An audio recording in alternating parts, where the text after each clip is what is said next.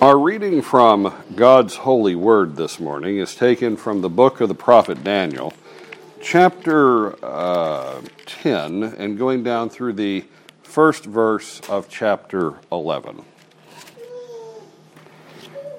In the third year of Cyrus, king of Persia, a message was revealed to Daniel, whose name was called Belshazzar. The message was true, but the appointed time was long, and he understood the message and had understanding of the vision. In those days, I, Daniel, was mourning 3 full weeks. I ate no pleasant food, no meat or wine came into my mouth, nor did I anoint myself at all, till 3 whole weeks were fulfilled. Now on the 24th day of the first month, as I was by the side of the great river, that is the Tigris, I lifted my eyes and looked, and behold, a certain man clothed in linen, whose waist was girded with gold of Uphaz.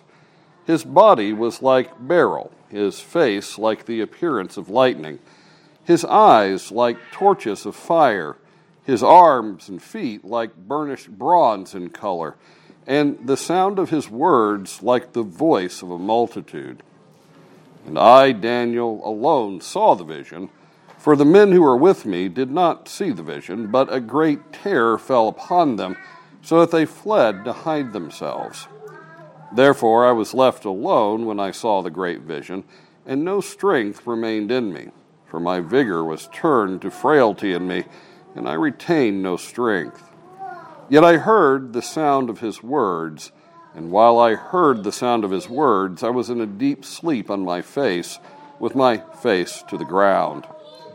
Suddenly a hand touched me, which made me tremble on my knees and on the palms of my hands. And he said to me, O Daniel, man greatly beloved, understand the words that I speak to you, and stand upright, for I have now been sent to you. While he was speaking this word to me, I stood trembling. Then he said to me, Do not fear, Daniel, for from the first day that you set your heart to understand and to humble yourself before your God, your words were heard, and I have come because of your words. But the prince of the kingdom of Persia withstood me 21 days. And behold, Michael, one of the chief princes, came to help me, for I had been left alone there with the kings of Persia. Now I have come to make you understand what will happen to your people in the latter days, for the vision refers to many days yet to come. When he had spoken such words to me, I turned my face toward the ground and became speechless. And suddenly, one having the likeness of the sons of men touched my lips, that then I opened my mouth and spoke, saying to him who stood before me, My Lord, because of the vision, my sorrows have overwhelmed me, and I have retained no strength. For how can this servant of my Lord talk with you, my Lord? As for me, no strength remains in me now, for nor is any breath left in me. Then again, the one having the likeness of a man touched me and strengthened me. And he said, O man greatly beloved, fear not. Peace be to you. Be strong. Yes, be strong. So when he spoke to me, I was strengthened and said, Let my Lord speak, for you have strengthened me. Then he said, Do you know why I have come to you? And now I must return to fight with the prince of Persia. And when I have gone forth, indeed, the prince of Greece will come. But I will tell you what is noted in the scripture of truth. No one upholds me against these, except Michael, your prince. And in the first year of Darius the Mede, I stood up to confirm and strengthen him. This is the word of the Lord. Thanks be to God. The book of Daniel, as we have seen, is broken up into what could be described as character sketches, brief moments in the life of either Daniel or his friends. They're events that take place over an extraordinarily long lifetime. Daniel is, at the end of the book, pushing 90. He is decidedly old. The length of his life could easily make him a century. The book is only 12 chapters long, and we've only seen a few episodes in his life, so there's a lot about Daniel we don't know. But the emphasis here is that it's on character sketches, and this section is no different than the rest, except it's longer. Up till now, we've had a sketch per chapter. Now, because of the length of this vision and the event, this chapter to the end, chapter 10 through 12, is actually all one sketch, all one event, but it's broken up for length, and if you don't read it in total, you may not get the full appreciation for what's being focused on. The main focus of these three chapters is chapter 11, verse 2, down through chapter 12, verse 6, which is the vision proper. This is the one who is principally speaking to Daniel. There's two men present, but the principal one talking to Daniel, he brings a message, and that message is in the middle of our focus, which means that this is introductory material. And chapter 12 is effectively prologue material. If you don't know that, you can focus on things that aren't directly focused. But we do have this chapter, this first third before us, and we'll look at the introductory material because there is something very, very significant happening here. Before we go into that, though, I have mentioned this before, and it's no big secret, liberals absolutely despise the book of Daniel. They mock it, belittle it, try to make it as fringe a book in the Bible as possible. Daniel is absolutely hated by liberals. And if you ask them why, they will give you a series of answers, none of which are legitimate, but they're not of equal weight, even being illegitimate. About a century ago, it was popular to say, well, Daniel could not have been written during the lifetime of Daniel as presented, because in chapter 3, you have musicians playing for when people are supposed to fall down and worship the great idol, and all the instruments mentioned there are Greek instruments. They're not Babylonian instruments, they're Greek. So obviously the writer could not have been writing from the time period of Daniel, because you'd have Babylonian instruments. Well, that's quietly been unpacked, because in the last century it's become clear the ancient world was as cosmopolitan and international as our own. The ancient world traded in bronze, and while you could get copper for bronze from a number of places, like Egypt and some in Anatolia and such, there was only one place in the ancient world you could get tin, which you had to have to make bronze, and that was actually Afghanistan. And so the Bronze Age Greeks, the Bronze Age Babylonians, the Bronze Age Syrians, the Bronze Age Assyrians, Egyptians, what have you, all of them were going to Afghanistan to get tin. Caravans and trading communities passed through all the nations all the time. Greek carpenters built Egyptian temples. Just like today, it was an international world. And so that one kind of gets packed away. But there are other things that they bring forward. Daniel lives to be 100. Well, whoever heard of that? Well, a number of people. I've had a 105-year-old in my church at one point. The supernatural happens. And that's a particular thing that they don't like. In chapter 2, in chapter 3, in chapter 6, you have supernatural elements, and liberals say the supernatural doesn't happen because, in reality, they don't actually believe in a God who does anything in history. So any book that talks about the supernatural, like the Gospels, They don't really believe the historical book, and Daniel is in that train. But the really interesting thing that they bring forward is that it's a book of prophecies, and it has to be a marginalized book that was written very late, not in the time period it describes, because there are prophecies in the book, and they are way too accurate. And that's the way the liberals put it. The prophecies are way too accurate. They all seem to have come true exactly the way they were described. Well, only somebody after the fact could have been so accurate, well, except for that guy who didn't really understand about Greek instruments. He wasn't accurate, but, he was accurate elsewhere. These prophecies obviously look like somebody looking at history from an outside source and kind of writing it down after the fact, or maybe as an eyewitness, like somebody outside of time who in fact is Lord of time, predestines time, and could tell you exactly what's going to happen in history. Saying somebody like that existed. I mean, that'd be godlike, but, for liberals, it's way, way too accurate. The prophecies up till now have been exceedingly accurate.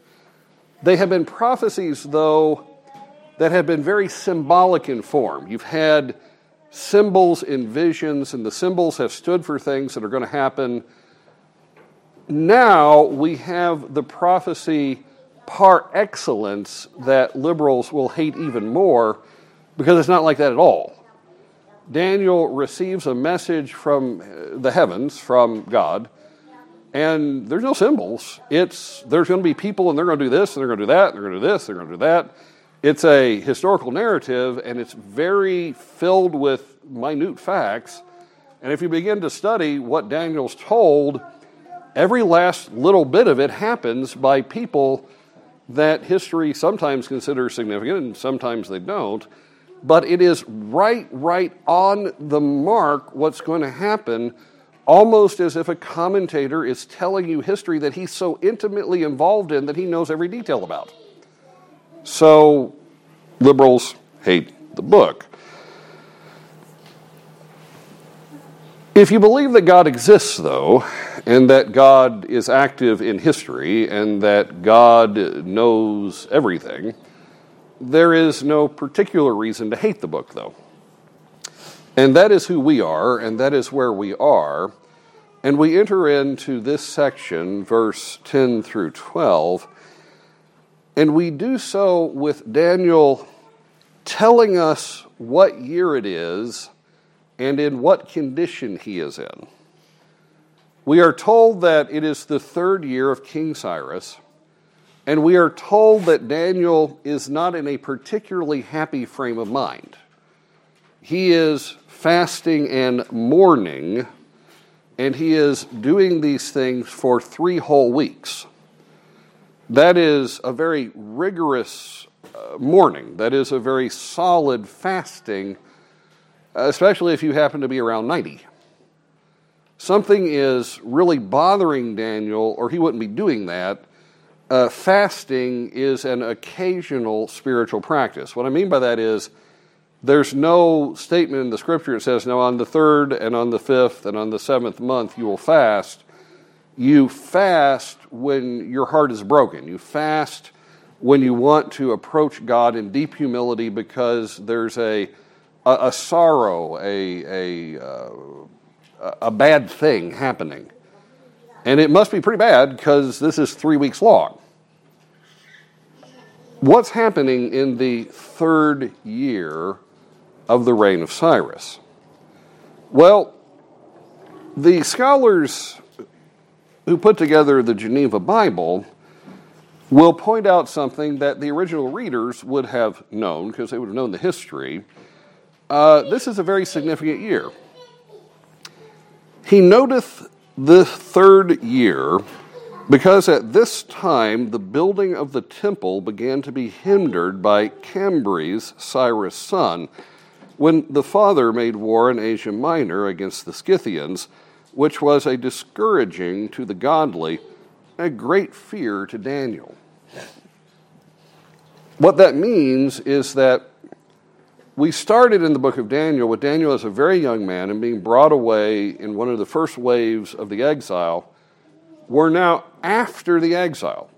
Jeremiah's 70 years have come and gone, and the prophets have promised God's people, after 70 years, my wrath will be assuaged, and I will bring back a remnant to the promised land. I will give you again my worship. The temple that has been destroyed will be rebuilt. It would be very easy if you were a worshiper of God to view this in very glorious terms. God has said after 70 years, we're going back to the promised land. The temple will be rebuilt and everything will be glorious and wonderful. And that's not exactly what's happening. To pick up the story in the promised land as these events are happening, you go to the book of Ezra, chapter 4, and Ezra the scribe tells us what's happening in this year.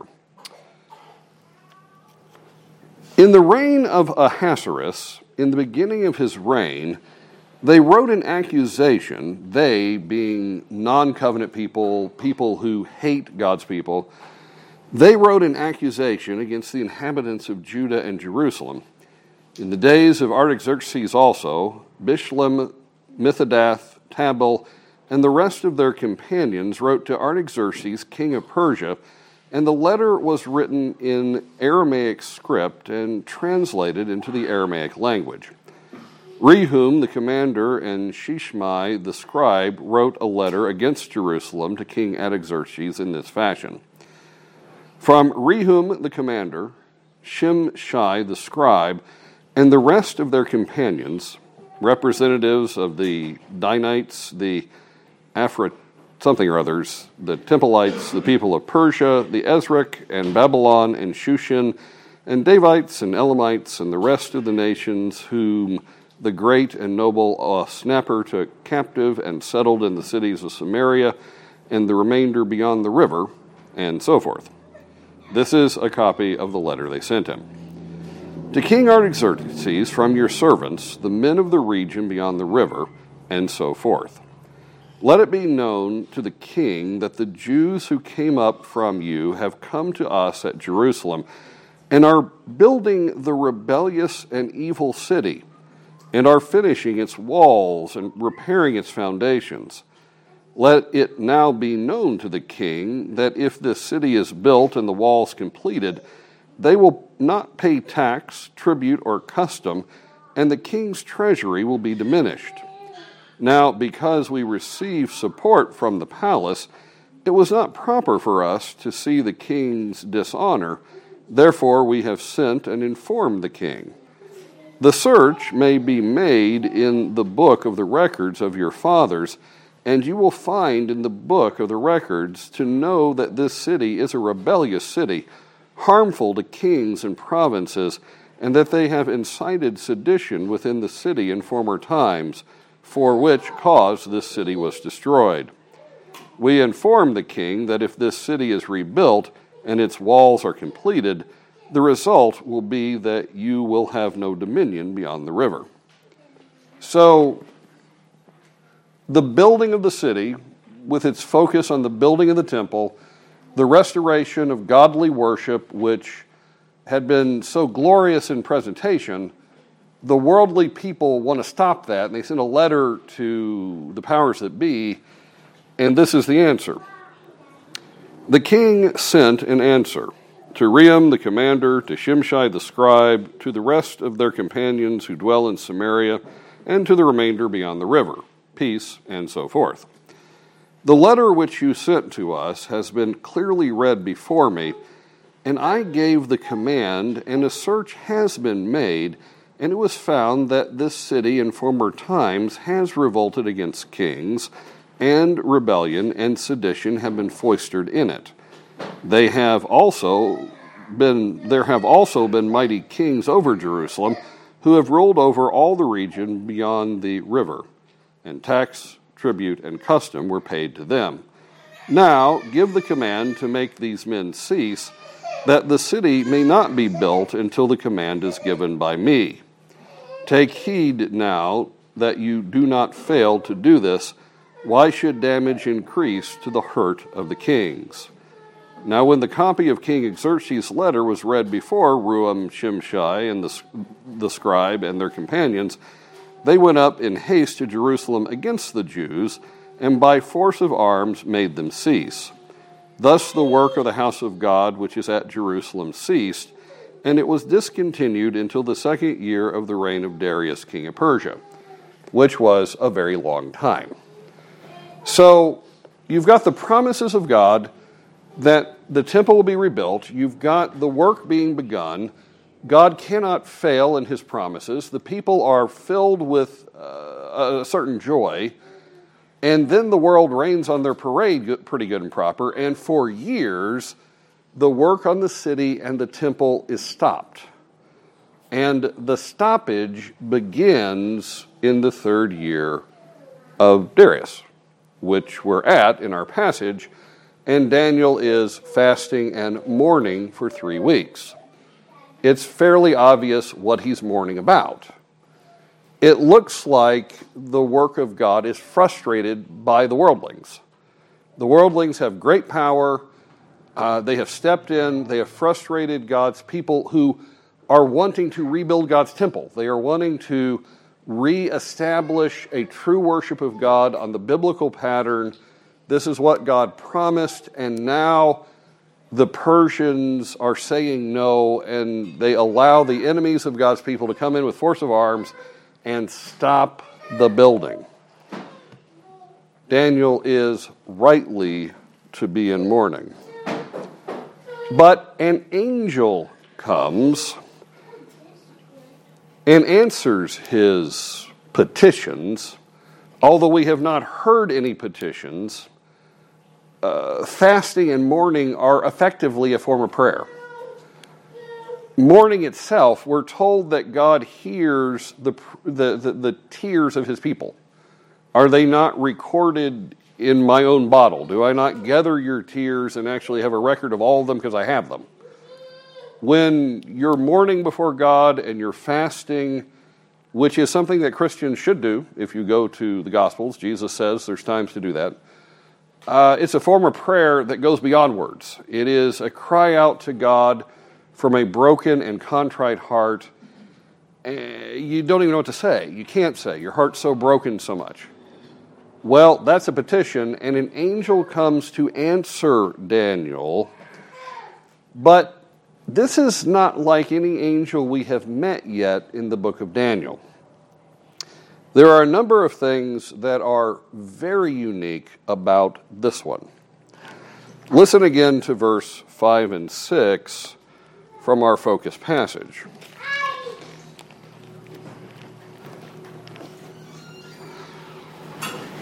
I lifted my eyes and looked, and behold, a certain man clothed in linen, whose waist was girded with the gold of Ophaz. His body was like beryl, which is an element. It's hard and gleaming.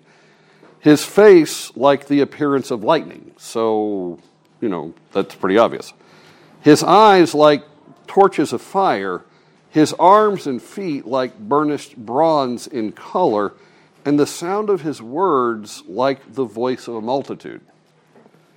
Now, the chapter before, we met Gabriel. And Gabriel is not exactly a light angelic personage. Gabriel is the messenger of God. He is glorious. He's an angel.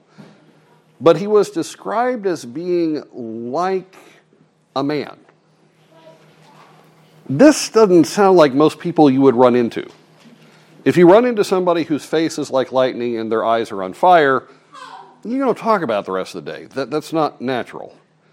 This is a glorious angel, and Daniel falls down before him. He falls down on his face.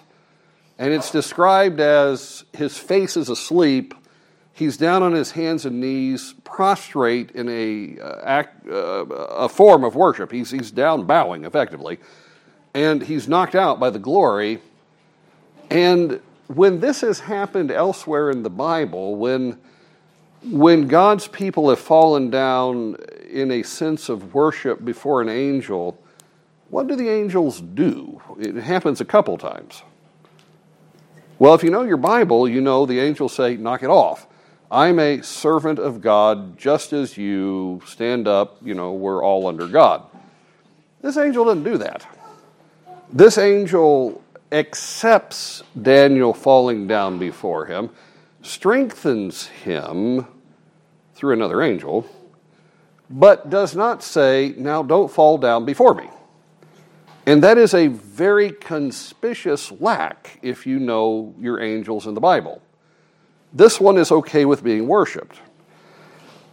This one in verse 13 fights the prince of Persia, which is a spiritual being. The Bible seems to indicate, and this is something of a terrifying thought, that there are principalities and powers, spiritual beings, that lord over the nations. You have demonic rule over each people. That's not good. I mean, if you go to Ezekiel, you've got a prophecy about the king of Tyre, but then right after that, you got a prophecy about the real ruler of Tyre, and it describes the devil. Well, the prince of Persia is a demonic entity with great power ruling over Persia, who is ruling over the whole known world. And this angel has been at war with him, standing toe to toe with him, and by the time he gets to Daniel, has overcome him. And when he gets done talking to Daniel, he's going to go back and fight him further. And ultimately, the prince of Greece is going to come, another demonic entity, but is going to overthrow the demonic entity that rules Persia. This angel is power. This angel is glory. This angel is something more powerful than we have ever seen, except for God himself. And even angels serve him. When Daniel is down on his face, the angel we met before, because Gabriel is described as being like the sons of men, Gabriel is back. And Gabriel touches Daniel and strengthens him at the command of this glorious angel that receives worship.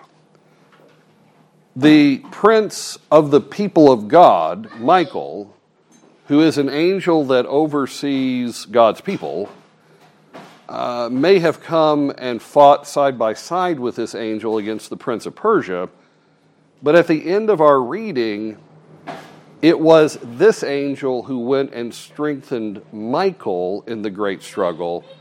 So Michael, the Lord of the armies of God, as he is described elsewhere, is receiving aid and help from this angel of power, and the angels actually serve him. This is no typical angel. Who is this? In the Midweek Bible Study, we're working our way through the books of Moses. We're in Exodus chapter 23, and this week we read about an angel that was pretty different than most angels, just like this one. Beginning in verse 20 of chapter 23, we read this. Behold, I send an angel before you to keep you in the way and to bring you into the place which I have prepared. Beware of him and obey his voice. Do not provoke him, for he will not pardon your transgressions, for my name is in him. Now, if you're reading through Exodus up to this point, you know that God has already said there is the angel of God that is in the fire and cloud that's leading the people. And every now and then that angel is called God himself. In fact, he has a title that shows up a time or two, Malach Yahweh, which means God who is an angel. And here, the angel that is going to go before the people, you are to obey him and don't rebel against him, because he won't forgive that. Now, who forgives sins according to Jesus? Can I forgive your sin? Can I do that? Can a holy man of any stripe do that? Can an angel do that? Well, certainly not a typical one. Jesus says only God can forgive sins. Well, this angel won't forgive you if you go against him. This is an angel who can forgive sins. This is Malach Yahweh. This is God who is being an angel. It would be the best way to put it. An angel is an emissary sent to do the work of God. It's someone who comes out of the heavens and comes to this world to do a specific mission. Like he comes into the world and the world was created by him, but the world didn't know him. He comes to his own, but his own doesn't receive him. That kind of mission. Who could this be? In the book of Revelation, in chapter 5, after we get past the Reformed book of Revelation, because you know the joke is we Reformed people think Revelation only has 3 chapters. When you get into the beginning of the rest of it, you're brought into heaven, and in chapter 5, this is what happens. I'll simply read it. And I saw in the right hand of him who sat on the throne a scroll written inside and on the back, sealed with 7 seals. Then I saw a strong angel proclaiming with a loud voice, "Who is worthy to open the scroll and to loose its seals?" And no one in heaven or on the earth or under the earth was able to open the scroll or to look at it. So I wept much because no one was found worthy to open and read the scroll or to look at it. But one of the elders said to me, "Do not weep. Behold, the Lion of the tribe of Judah, the Root of David, has prevailed to open the scroll and to loose its 7 seals." And I looked, and behold, in the midst of the throne and of the 4 living creatures, and in the midst of the elders stood a lamb, as though it had been slain, having 7 horns and 7 eyes, which are the 7 spirits of God sent out into all the world, all the earth. Then he came and took the scroll out of the right hand of him who sat on the throne. If we're reading Revelation, we know who this lamb is. We know the Lamb of God, which takes away the sins of the world, is Jesus. And you've got this scroll. Nobody can open it. What are the scroll and what are the seals? Well, the seals keep it closed, and the scroll is basically the rest of human history. Human history is going to roll out, but who is worthy to open that history? Who is worthy to tear the seals and bring history to bear? No angel, no saint, no spiritual being, but the Lamb who was slain, the Lion of the tribe of Judah, Jesus, is worthy to open the scroll. And in being worthy to open the scroll, it's showing you what the rest of history is going to be about. It's going to be about Jesus the Christ. It's going to roll out his way. It's going to roll out to his glory because he's the only one worthy to open it. And we meet him in the first chapter of Revelation, and this is when we first see him. Then I turned to see the voice that spoke with me, and having turned, I saw 7 golden lampstands, and in the midst of the 7 lampstands, one like the Son of Man, clothed with a garment down to his feet, and girded about the chest with a golden band. His head and hair were like wool, white like wool, as white as snow, and his eyes like a flame of fire. His feet were like fine brass, as if refined in a furnace, and his voice as the sound of many waters. He had in his right hand 7 stars. Out of his mouth went a sharp 2-edged sword, and his countenance was like the sun shining in its strength. And when I saw him, I fell at his feet as dead. But he laid his right hand on me, saying to me, "Do not be afraid. I am the first and the last. I am he who lives and was dead, and behold, I am alive forevermore. Amen." Does this description remind you of anything? Does it sound kind of similar? A face that is shining, eyes that are on fire, a robe that is golden. Remind you of anybody? It is designed to remind you of somebody because it's the same guy. And it is clearly identified in Revelation as, this is Jesus of Nazareth, this is the Messiah, this is God the Son when you see him in his glory. This is when you really recognize who he is. He is the glory of God himself. You cannot miss him. He is Malach Yahweh, the angel sent by God. That's who Daniel is running into at this moment. He is mourning over the fact that it looks like the ministry of God's people, the very central focus of what it means to be God's people, is being frustrated by the world. And it looks like the world is succeeding. Everything that we have wanted from God, everything that God has promised, it looks like the world is crushing that.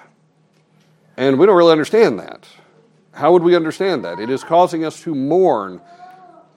We are seeking God with our tears. It's not the way it's supposed to be. What's going on? Well, Jesus has come to answer Daniel. God the Son has come to answer Daniel. Malach Yahweh, the divine angel, has come to answer Daniel. And he tells Daniel the details of the vision he has seen, and it is very specific. Next week we'll work our way through it somehow. It's not normally the way I preach, but this is the way the book is set up. But Jesus comes and delivers all these details and tells Daniel, history is a little longer than you may think it is. At the beginning of this chapter, Daniel says the vision is true, but the length of the days of it are long. It is currently the year 2020. What kind of changes among mankind have happened since the year 1720? Have there been any significant things happen since that year? You didn't have the United States. That would take place in 1776. You had the North American continent discovered by men in wooden ships who sailed the world by wind power. The nations of the world were totally different. The languages of the world were different. The technology level of the world was different.